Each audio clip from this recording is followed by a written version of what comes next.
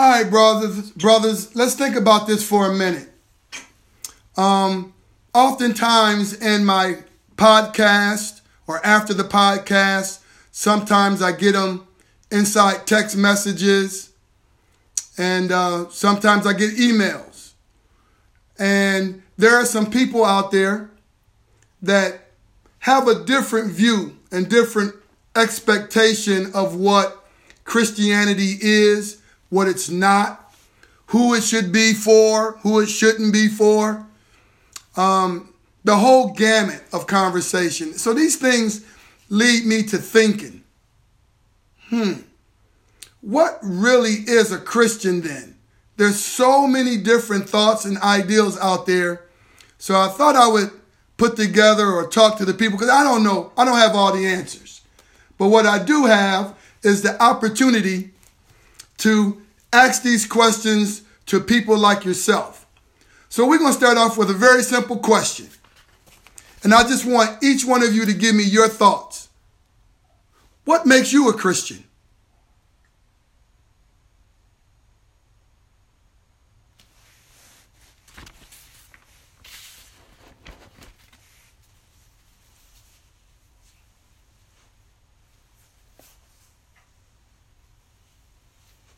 Don't everybody talk at once? Are we all thinking?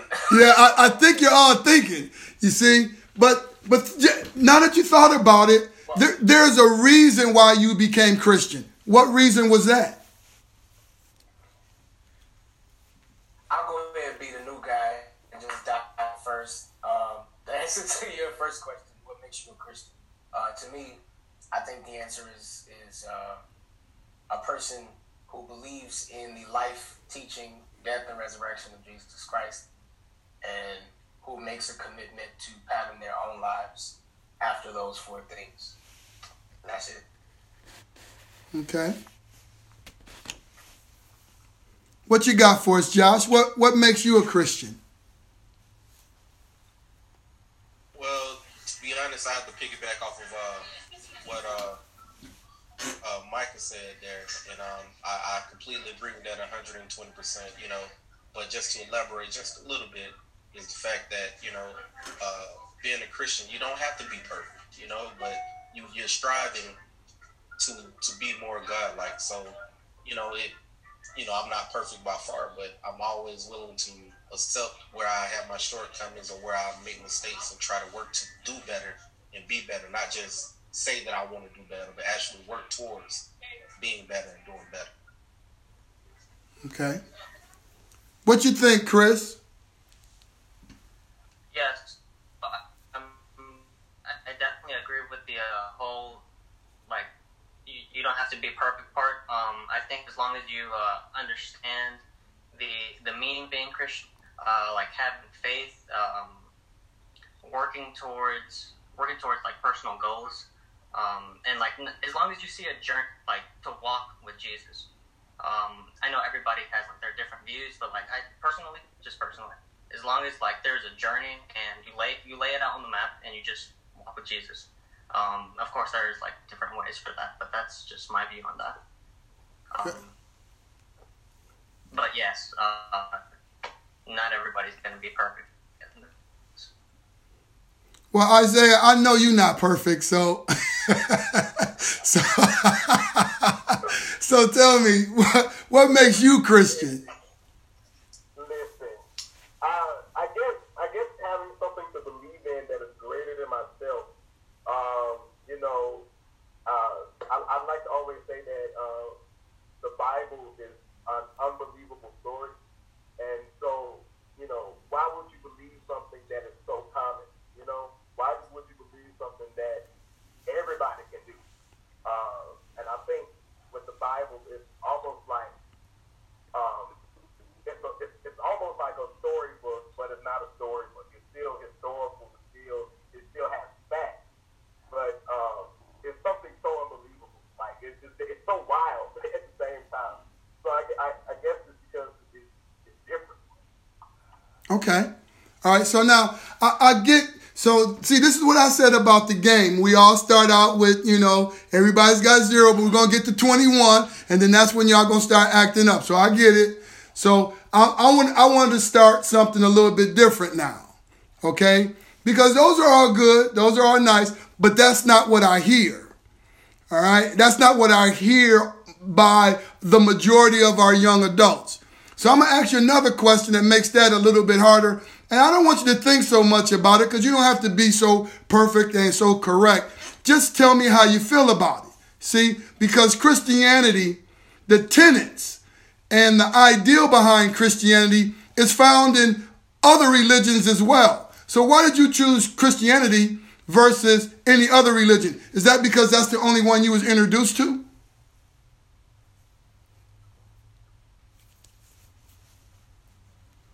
Okay, well, I'll take the first shot at it then. Shooting from the hip right here, but definitely honest. I'm going to give you my honest answer. For me, it was one of the first religions that I was introduced to. And I'm not going to necessarily say that I initially agreed and, and felt like this maybe was the right thing for me. But, you know, over time and gradually I realized that I could relate to it and a lot of the methods and a lot of the things that were spoke of and was being taught by a lot of ministers and pastors that I knew, that I personally had relationships with, it correlated with my life, and that's what made me choose this over, you know, any other religion. So can you give me an example? Like, it don't have to be a major thing, but give me an example that kind of flipped that switch for you that happened. Okay, well, one of the biggest ones was what happened to definitely be the death of my grandmother. You know, I think that was probably the closest person I was closest to in the world. You know, and just I can't, even now, I still can't believe, or I wouldn't even want to believe the fact that I would never be able to, you know, be reunited with my grandmother, or the fact that the things that she taught me that helped instill certain things in my life, it came from, you know, this religion, and, you know, it just seemed to work for me. So that's one thing that drew me to it and made me want to dig deeper, because I'm like, okay, well, everybody's telling me that, hey, this is what's going to happen. You know, she's not gone forever. This is what's going to take place, and so on and so forth. And I was like, well, I hear you saying this, but I need to know for myself. So it made me want to find out more, and I dug deeper and did my own research until I was like, okay, so I need to start to change, you know. And it wasn't easy. I would say that definitely wasn't easy, but that was the biggest thing that influenced me. Okay. What you got for me, Micah? What you think? Similar to Josh, Christianity was the first religion that I was introduced to. My father is the assistant pastor of a church. Okay. Up here in D.C. However, my father is also very similar to myself, a person who has been exposed to a lot of other religions as well. For a brief period of time, he actually held the position of director of religious affairs for the mayor up here. While I want to say I was maybe between the ages of 10 and 14 during that time, so it's really, really formative years there. And while he was doing that, we used to have to go, my sister and I, we used to have to go to mosques all the time, to Buddhist services, to Jewish services, and, you know, just really all kinds of different things. And so I learned a lot about other religions, world religions, ancient religions, things that certain, like, very few people even practice anymore. And I can honestly say that even though it was given to me early, similar to Josh, I don't think I really chose it until college. It was given to me and it was around me all the time, but I really chose it myself, probably sometime around my freshman year of college. And to just not overcomplicate it, really what happened, man, is I got in a space when I prayed without necessarily trying to pick who I was praying to.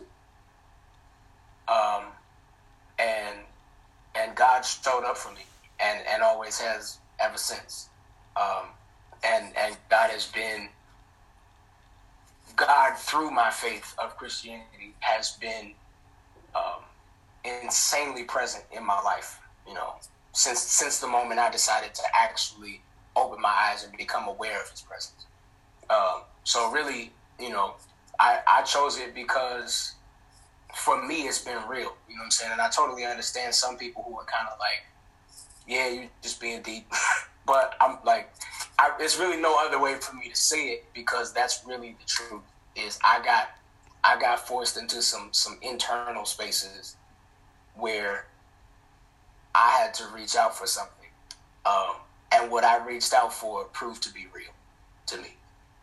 So I always tell people, when I do find myself speaking to people that aren't Christians that, might want to know more about my walk or whatever, I just tell them straight up, honestly, if you trust me at all, trust me enough to know that I'm not just going to straight lie to you, that God met me where I was. That's really what it is. How do you respond to the individuals that are, for the lack of a better term, antichrist? Not necessarily, the devil. They're just anti-religion, anti-spirituality, anti-Christ. What do you say to them when you have conversations with them? Well, for one, I usually ask them why. Now, do you do this to a lot of people or just some? Or it doesn't really happen much for you? So what's crazy is I don't bring up... So I mentioned to you guys earlier offline, but I hadn't said it yet on the podcast, that I'm a full-time musician. Have been probably since I got out of college in 2010. But I'm not a full-time church musician. My job as music director with National Baptist Memorial Church is probably the most, the extent of my work within gospel music and Christian music. So I don't necessarily bring these conversations up. But, a lot of the folks that I work with outside of the church, knowing that I am a person and my faith is a big part of my life, a lot of them will ask me stuff, and start these conversations. And will, sometimes they're arguments, admittedly. But sometimes they're just casual conversations because we on a 6-hour drive from LA to Sacramento. So,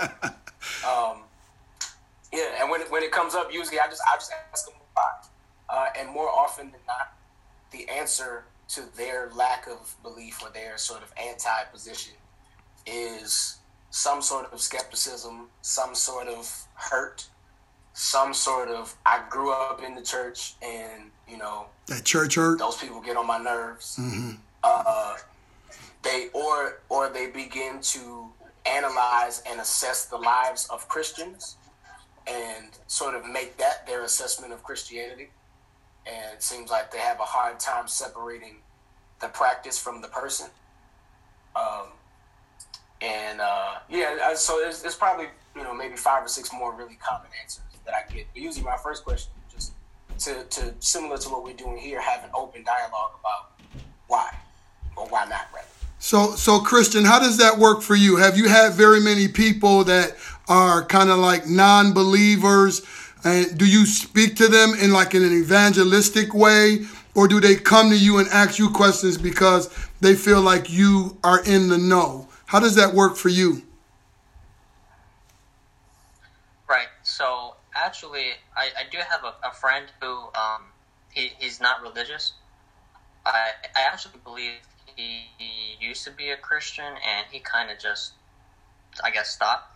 And obviously, I'm not gonna be against that person. I'm not gonna be against anybody, regardless of their religion, regardless of because I feel like the reason behind it is because we all have like I said earlier, a journey, and not everybody's journey is just gonna be straight up all nice and straight ahead.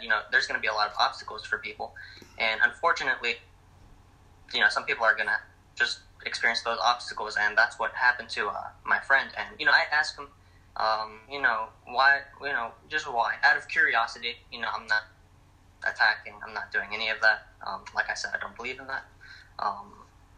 But yeah, really, the way I handle it is I'm just just out of curiosity, maybe try and understand their story, because we all have a story, and just I instead of like forcing on people, just understand people's story. Basically, that's my way of just treating it, I guess.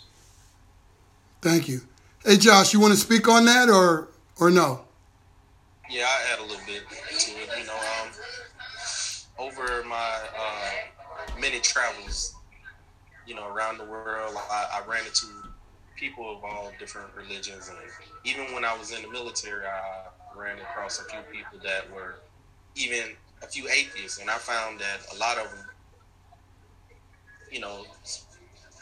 well, I'm not gonna say their name, but a few of them definitely they were Christians, but at some point during their journey, they either prayed for something or prayed about something, and the change that they were looking for, they wanted, it didn't happen, whether it was right then or whatever, and that bothered them to the point where it kind of pushed them away from it.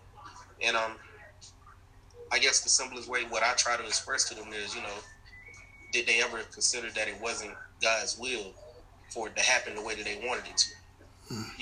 And that was something that I dealt with for years, which pushed me away for a long time, because I was like, hey, why would he take my grandmother? He could have took me, and I would have been happy, but left her, but it wasn't God's will. And that's something that I fought with for a long time. So I think that's what a lot of people that aren't Christians, or other than the other known fact that they say, hey, well, Christians are some of the most messiest people. They like to talk and blah, blah, blah, blah. But let's be honest. It don't matter if you're Muslim, Jewish, Hebrew. It don't matter. None of that matters, because people like drama and people like to talk. It don't matter if it's at school, at a bank, wherever you are. You're going to run into it all over the world. So at some point you have to man up or woman up and be like, hey, I don't care what you say about me. I still know what I have to do. I feel you. Zay, I want to ask you a different question, and maybe you can bite off a little of this and chew on it and give us something to chew on too. Okay, so we've talked a little bit about the tenets and what other religions have that are something similar to Christ, but we all decided to choose Christ for either some of the similar reasons, some of the same kinds of reasons, or we chose it because he proved himself real to us. And when Micah mentioned that, that kind of set this bomb off in my head, because at one point in time in my life, that was the question that I asked. I said, show me who you are. I need to know. Is this a real thing? Because all this talk about, Jesus does this or Holy Spirit does that, and I wasn't really catching all of that. So I just said to him, you need to show me that you're real. And he showed me. So I was convinced at that point. So all the other stuff came a little later. Now, I don't know if that's the meaning. I don't want to give you a term that may not be the term that you use, but that saved me. You feel me? That made me adhere to who was talking to me, and he became real to me. So how does believing in Christ, or how did believing in Christ save you, Zay? How did it happen? How did it save you? How did it save me? Now, Rev, you got me asking questions that I haven't never asked myself before.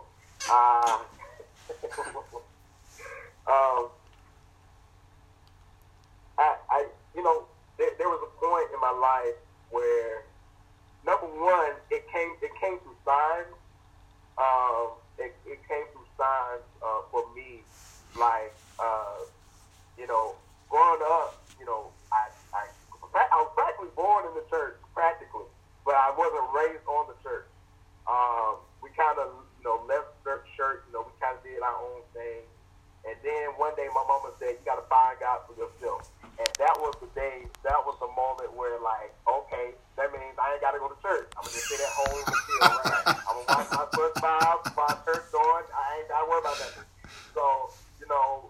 stopped going to church. I didn't go. My mama went, but I didn't go.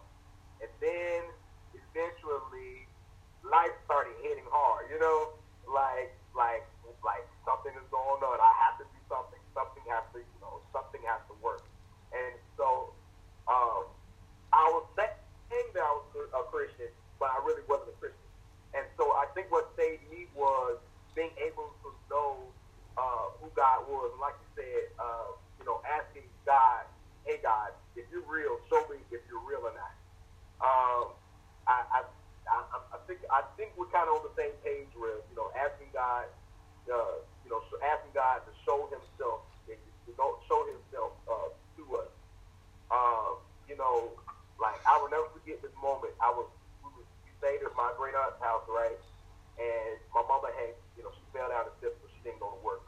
So my aunt drove us to school and she dropped me off at school. But before she dropped me off, she asked me a question. She said, "Isaiah, are you saved?" And I didn't answer her correctly because I didn't know. I just said, I know of God, but I can't say I'm saved. And she went on and talked about how Jesus had brought her out and how she believed that God had called me to do what I'm saying. And Bless you.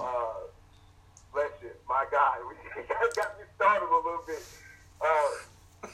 So she asked me, if I was saved or not, and I said no, ma'am.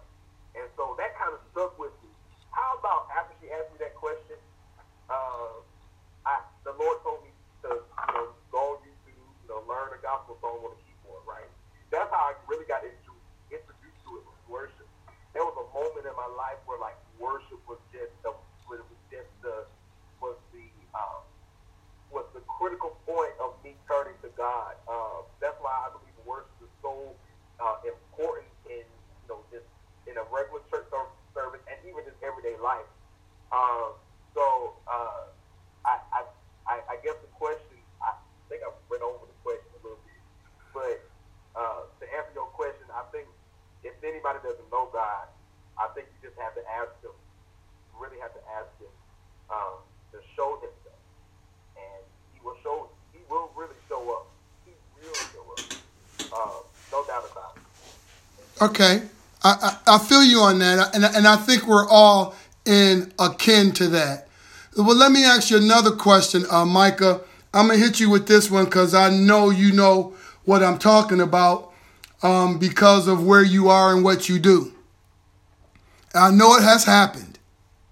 How did you handle church hurt? How did you handle your church hurt? I know you got it. Now, you don't have to add no names, but how did you handle your church hurt? So what's really funny, and I'm hopefully I still have a good answer to the question. I start with, I never had any. Really? No. But here's why though, and the reason why I think still filters into a solid answer to your question. My father is probably one of the more unique preachers I know. He's a preacher who, up until he was about 18, 19, was the furthest thing from a preacher. We don't have to go into the details of whatever that means, but that's not who he was. Gotcha. And through his process of finding God and becoming a preacher, he still maintained a lot of the rest of his kind of broader, not sort of overly church-focused personality. Swag. We can call it that. What I tell people all the time, which is funny because I'm a music director now. But growing up, even with my father being an assistant pastor, we didn't really listen to that much gospel music in the house. It just wasn't really his thing. And so I'm saying all that to say that for a long time, even though I was going to church every Sunday, going to choir rehearsal twice on Saturdays, and sitting in the back for Bible study on Monday nights and all this other kind of stuff, if I'm being really honest and genuine, I was not absorbing most of it. I was absorbing the information, but it didn't really mean a whole lot to me. Okay. So there wasn't the people in the spaces where I went to church didn't hold enough weight in my emotions to hurt me. I'm sure they probably still did the things. Some of the drama and all that kind of stuff still went on. But I can honestly say that the way he kind of ran our lives, like we still had really kind of regular lives for pastors' kids. Like we weren't kind of church obsessed. So it wasn't, deacon is whoever or deacon so-and-so or trustee this person or that person. Didn't mean so much to me that they were even close enough really to hurt me. The closest thing I could probably say to it is as an adult, there was a point when, again, no names here, and this podcast is mostly in Atlanta anyway, so these people in DC, right? So hopefully they won't.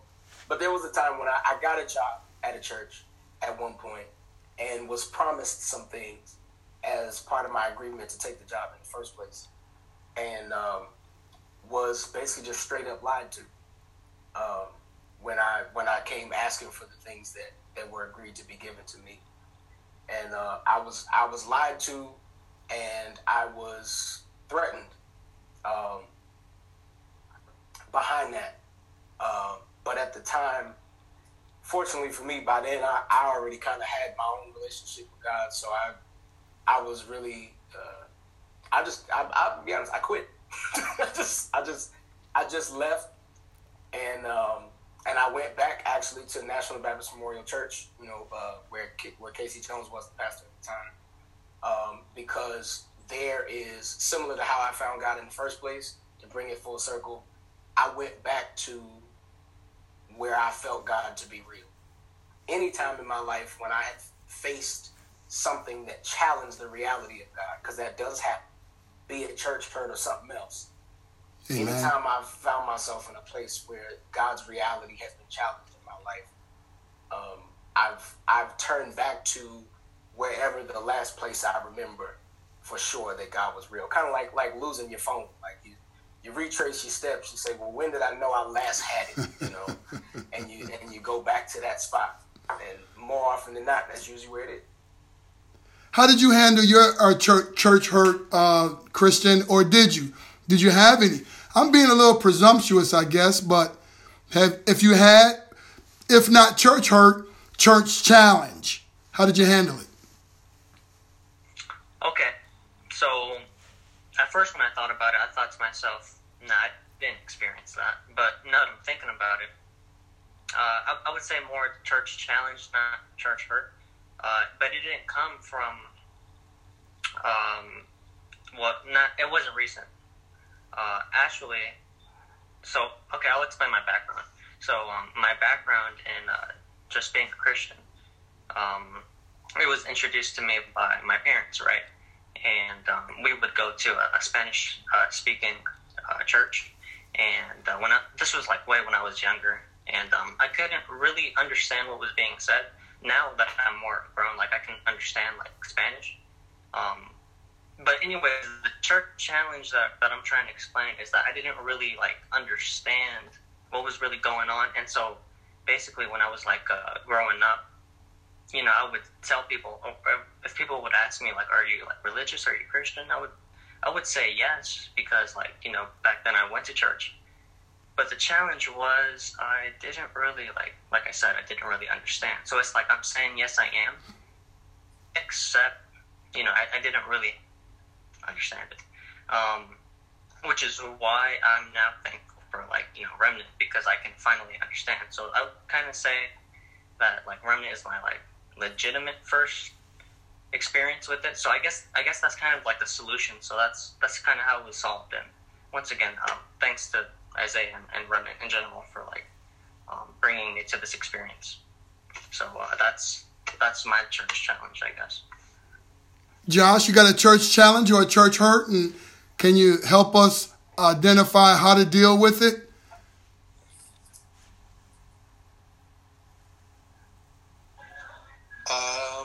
I don't necessarily think that I have a church hurt, or there's always going to be challenges, anything you're doing. But I guess I'm a little, as my wife like to say, I'm a little self-centered. So it really don't matter the environment that I'm in. I can be sitting beside you and you can be talking about me and it won't faze me, So things like that really never bothered me. What bothers me more than things, I see you doing someone that can't take it or can't defend themselves. That bothers me. I was too young to remember the church hurt, but there are some questions that I would like to ask his pastor. But, I'm not going to say any names or anything. But when I was a baby, I think I was just first born. I was born, my mother wasn't married, so I was born out of wedlock. And the pastor kicked my mother out of the church because she had me. So, if that would probably be the closest thing, So I would like to know why. But did your mother have a position in the church? No, she didn't. She was just a regular member. She sang in the choir. That was it. So he kicked the regular member out. Okay. But that wasn't the only member that he done that to, So I don't know if it was because of a tradition. Maybe I could guess. Maybe some type of tradition that they had or something, But I think that would probably be one of the closest things that I would want to ask. But okay, all right. Well, hey, look. So, okay, let's try to tie some of these things together now. Okay, right now we've got this introduction of this idea that Christianity may be similar to other religions in terms of its tenets, having faith, and mostly I hear the connection between that and the Muslim faith, Hinduism, the meditative part of that. So there seems to be a connection as if though God is big enough to encompass all of, if not most of these religions, and maybe they just have a part of God. When I was in Liberia on a mission trip, I spoke to one of the pastors that were there in Liberia. And he explained to me in this way by giving me this analogy. He said, God could be like a huge elephant, and people around God have on masks and they can't see. And each person is touching a particular part of the elephant. And then someone comes by and asks that individual, well, what do you think this feels like? What is this? And as one feels the foot, it says, well, it's a very big foot. It's got something hard, but then it's something soft and wrinkly. And another person is touching the nose or the trunk of the elephant. And it says, well, it's very long and it has holes at the end of it. And so the description of the other one is, I feel the ear, and they didn't know it was an ear, but they said, it's very flexible and bendable. So it's as if though, depending on what part of God you're touching and what part of God is touching you, you come up with this understanding of who God is to you and what makes God real to you. And so with these thoughts and these understandings, they bring challenges all the time. Just like you just said, Brother Micah, there's always going to be challenges. And just like Brother Josh said, there's always going to be challenges, if not crises. And to some degree, there is just a strict church hurt that pushes everybody or pushes an individual away from Christ or away from God. And these individuals then tend to have conversations with us. And we are pretty well steeped in what we believe God to be to us. So the question now that I'm asking is, how did you get to that point? And how can you get someone else to the same point that you are? Do you just leave them alone? Or do you just kind of give them what you was given and then walk away? Do you plant, water, nourish, pick away the weeds, and follow through? How do you become a Christian?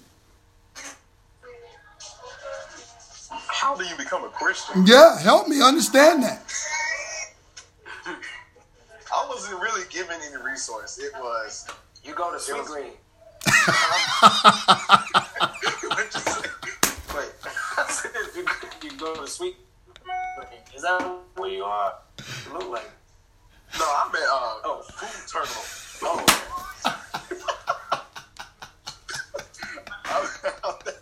Wait, do they even have Sweet Green in Atlanta? I don't know. No. No, never mind. See, I don't even know what you're talking about. I'm a Georgia boy. We got Coca-Cola, Quick Trip, It's a little restaurant up here that has that same. It looks just like they got that little wood. Shit left. Yeah. Sorry. For all those folks looking to become Christian, don't let that be the reason you change your mind. Hey, well, just to jump in there a little bit, and kind of get us back on the right direction. I feel like it's something that you would have to want, something personal, you know? You can't necessarily want it because your mother or your father or your grandparents or anything. You have to want it personally. Come on now. And if you don't want it personally, you can act and pretend and all this, but eventually it's going to show, you know? It's something that you really have to want. And once you realize that you want it, then you'll take the time to do the research, to read, you know, to ask these questions and actually dig deeper into it. You got to find God for yourself, you know? You got to know for yourself, because if you depend on everybody's opinions, everybody's thoughts and everything, you won't have your own personal touch to it. It'll be somebody else's thought. It'll be somebody else's, problem and different things like that. Christianity is a relationship. You know, if you're observing somebody else's walk and you're trying to implement, mimic their walk, then it's not your walk. You're not walking. You're just watching them walk. So I'm gonna say, I guess me and Josh said the same, kind of on the same page with that. You got to know for yourself. Yeah, and to actually add on that, I feel like it kind of connects to like the challenges part. Like some people are gonna want it, and so those are gonna be the people who are gonna get the challenges.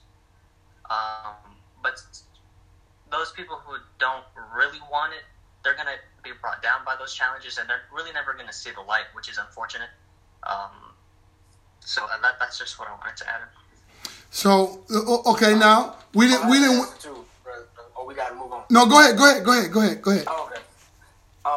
Yeah, I was gonna say definitely, piggybacking on what all the other guys said. But to add one element to it, I think one of the things that's really important to do is to find the relevance of God in your real life. I think sometimes even for Christians, folks that say, we know God, we pray all the time, whatever, we have God in a very lofty, almost fantastical space. We obsess over heaven and the rewards of the good lives that we live here. That's where I'm being going. in the hereafter. And so even to those who believe, if that's really all you let God be, then quite frankly, God is useless in your life. And people who decide to be logical about it are kind of like, I don't need to be Christian. It's not, I'm not even sure if that whole heaven thing is real, so I don't need to bother living for something that may or may not happen. But I think when you can start to see the real relevance of God in your life, and how some of the things, for example, some of the restrictive things in the Bible that some people don't like to read, some of the things in the Bible that say, hey, you probably shouldn't do this, you probably shouldn't do that. People are like, well, I don't want to do that. I want to be free. I want to do my thing. I want to live however I see fit. The reality is some of those things are in place because they actually lead you to a better and more beneficial life right here and now. Not just about whether or not you might go to heaven, but because they actually feed into the quality of your life.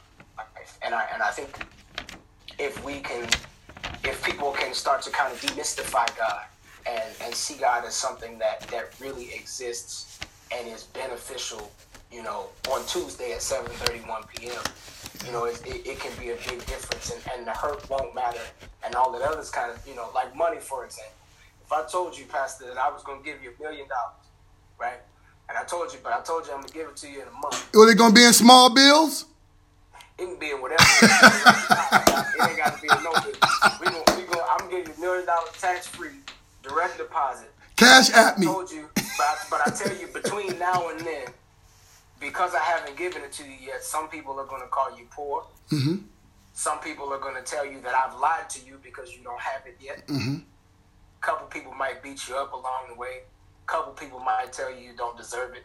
And you're going to go through this and you're going to go through that. But the reality is you will have no problem holding your head up high and keeping that $1 million as your goal, because your human self can see the reality and the relevance of the benefit of that $1 million when you can get to it.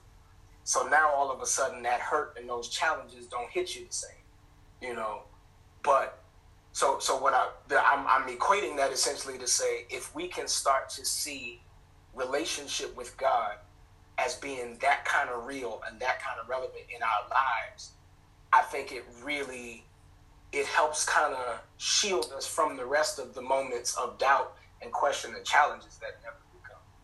Well, thank you, because that dovetails into my very next question.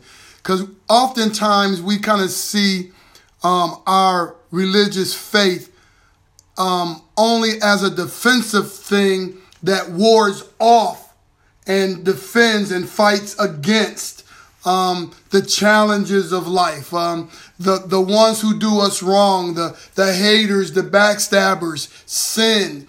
We always seem to be fighting against something. So tell me then, as a Christian, what are some of the rewards of being a Christian?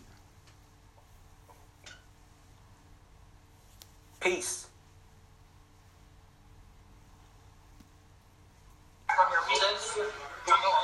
He said it. Peace. Yeah. I mean, there's such a peace of mind. I don't have no food allergies. And that. I don't have no food allergies. He don't have. See? I'm healed by his blood. I am healed. We have strength, it's not always this physical thing that we kind of made it about, with the prosperity gospel is teaching. We always talk about, if you believe God in this, you're gonna get this, you're gonna get a new house, you're gonna get you a nice you're gonna have 2 cars with 2-car garage, you're gonna have that nice Tesla. We teaching that, but we're not teaching that, hey, we're gonna give you if you believe this, if you believe in Jesus, you're gonna have this peace. If you believe in Jesus, you're going to have this strength. If you believe in Jesus, you're going to be healed. You're going to have all of these things, even to the point where you're going to even have eternal life. We stopped teaching about eternal life for some reason. We stopped teaching about heaven and all that kind of stuff for some type of reason. We always talk about this heaven on earth, but we forget that there's heaven, that God had created up in real heaven. There's so much to be rewarded for it, especially in Jesus.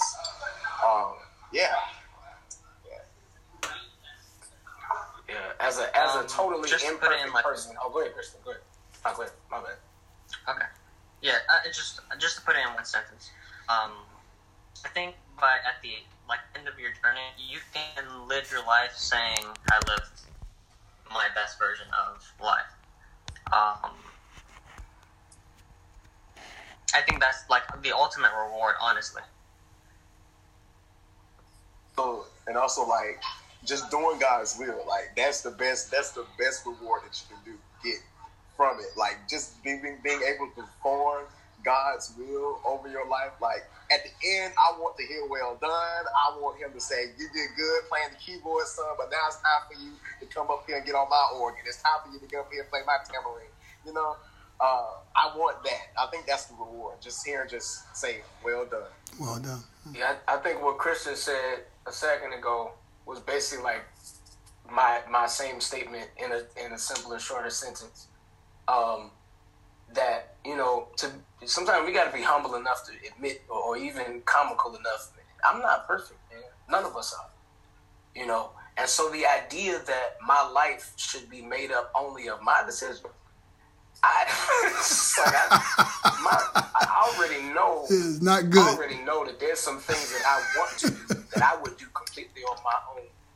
That I don't have the luxury of the foresight to know that don't even really lead me. Not even talking about God.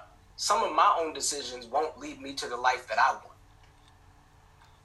And God, amen. Say that again. You know, I said some of my own decisions will actually lead me away from the life that I even want for myself, separate from even an understanding of God's will or any of that. And I can say that where it really becomes important, and you know, one of the major benefits is subscribing to somebody who actually can see it ahead of time. Subscribing to somebody who has put certain things in place to guide you through this thing, so you can, as Christian said, live the best version of your life. I think it's something that I understand a lot more now. That I'm 32 and I have a son. He's 5, and before him, I understood this a little bit, but now having a kid myself, I really get it, because I see the moments when acting out of his 5-year-old urges for his limited view of the world. There's stuff that he wants to do that he feels that, you know, if he could make it all up himself, he would eat Krabby Patties from the little candy Krabby Patties from CVS 5 times a day, all day, no other food. All day, every day. All day, every day. What he doesn't understand, because of his limited view of the world, is that if he were to actually do that, all of his teeth would fall out and he would have a horrific stomachache that he would regret. Not even just because of what I want. He don't actually want those things. And so by him deciding to trust me enough to listen to me, he benefits because he's able to plug into my knowledge about the world that's greater than his. And it keeps him from getting to some of those moments that he doesn't want, and leads him to some moments that he actually does want. I'm loving that. I'm loving that. One last thing. We're coming close to that end of the time. But I don't want to leave without giving you an opportunity to express maybe a thought, an ideal that maybe we didn't touch on that you think we should have touched on, so that you get the opportunity to speak on it. So if we could, we'll start off. Let's see. We've got Christian, and then we'll go to Isaiah and come to Josh, and then we'll finish up with Micah. You know, give us a thought or ask a question that you think that we need to ask as it relates to what makes you a Christian. Christian?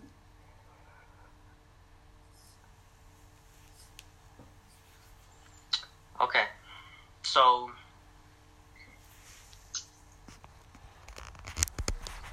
a thought or a question that relates to what makes us a Christian? Yes. Okay. Something that you think maybe we missed, or that you want to elaborate more on, or that you would like more information or thoughts about.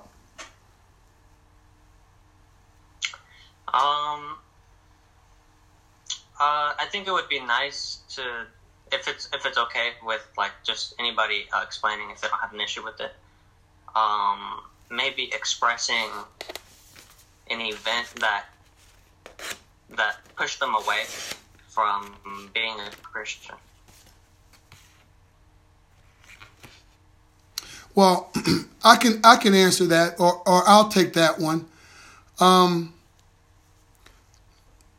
During my younger years,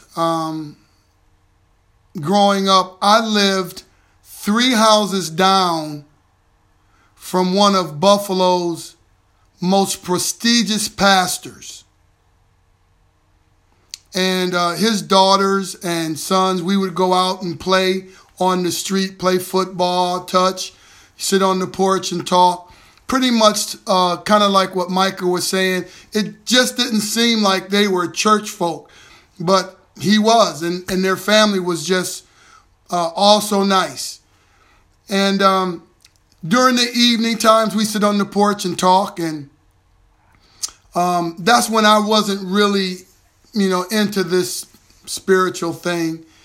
And his daughters, Darlene and Lucy, oftentimes would sit on the porch and they would talk about, this Jesus guy and how good he was. And I would say, oh, yeah?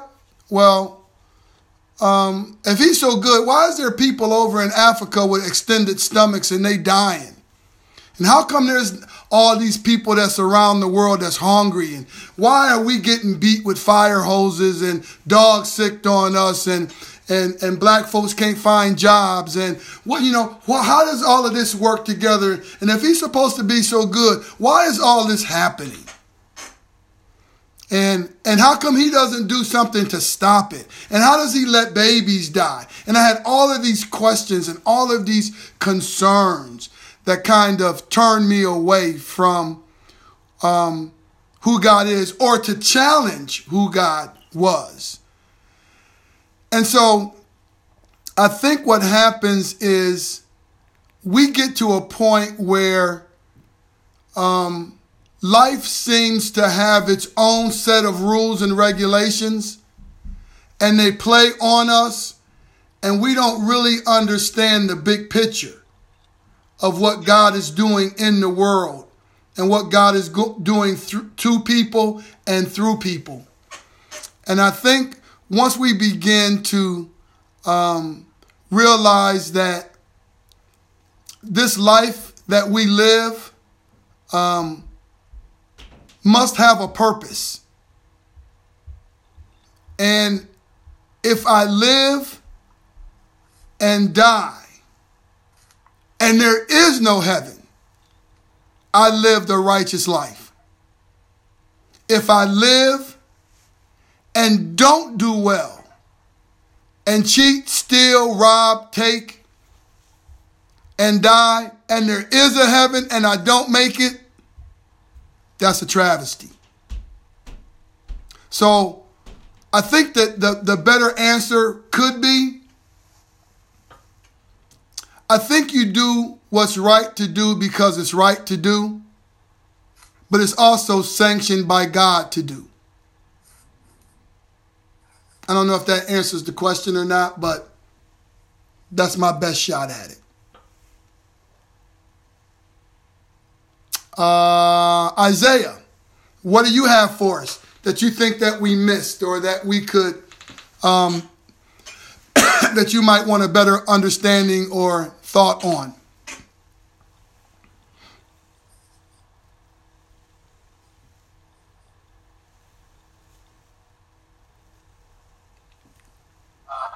Since there is so much out there now that's being open and available to us, since we have the internet and social media, there's so much out there that we can get, that can kind of debunk everything that we believe. What are some tips that people can do that could help them, stay on the track, the gospel track? So I think that's my end of the question. What are some ways that people can stay on the gospel, stay true to the gospel instead of being unwavering? You know what I mean?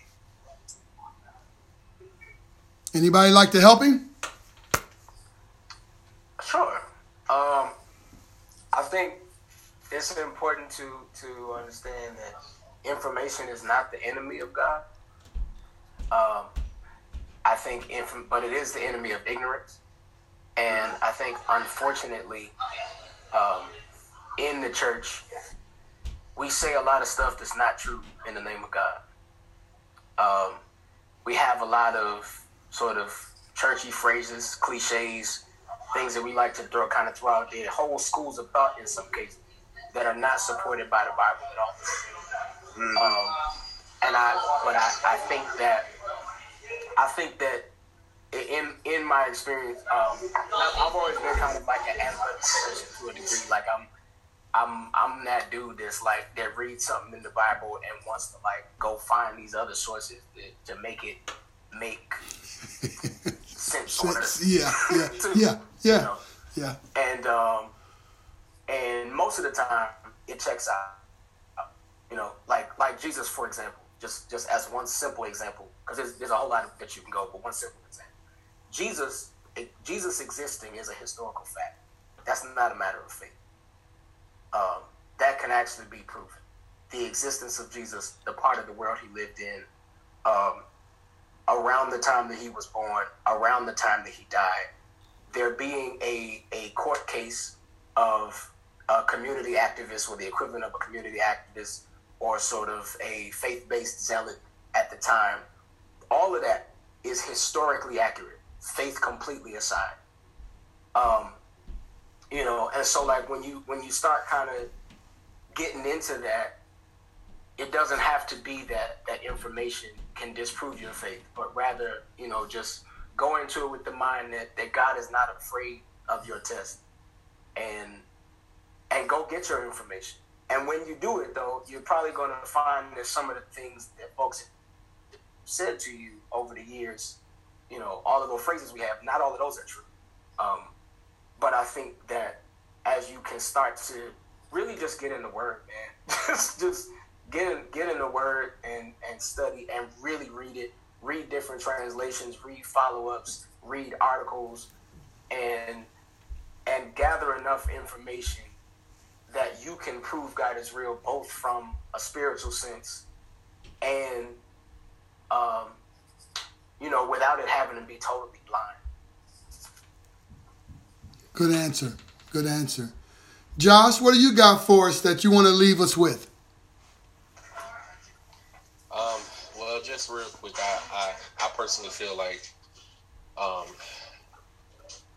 just feel like that there should be more teaching about the wrath of God.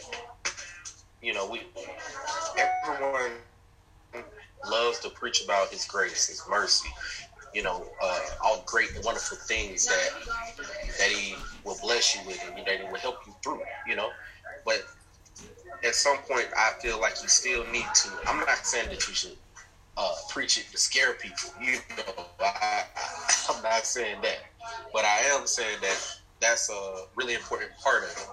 That's like when people pick and choose what they want to preach about out of the Bible. Preach about, preach the entirety of the Bible if you're going to, be a minister. Other than that, I really don't have a lot that I want to say. I do want to give a little side note. Happy birthday to my daughter Gabby. Today's her birthday, and tomorrow is my other daughter Ashanti's birthday. So I'm giving everybody a birthday shout out while I'm right here. And one other quick little plug. Appreciate that. Another quick little plug before we go. My wife got her business, everything set up and all that. So be on the lookout for M&M Boutique and accessories. You go to mnmboutique.com and check out the stuff. She has clothing for kids, all type of stuff. Just check it out. Appreciate that. And happy birthday to the little ones. All right, so what do you got for us there, Micah? Take us home. Give us your final thoughts on what makes you a Christian. My final thoughts are the same as my first ones, just with a slight add-on. I think being a Christian means being a person who believes in the life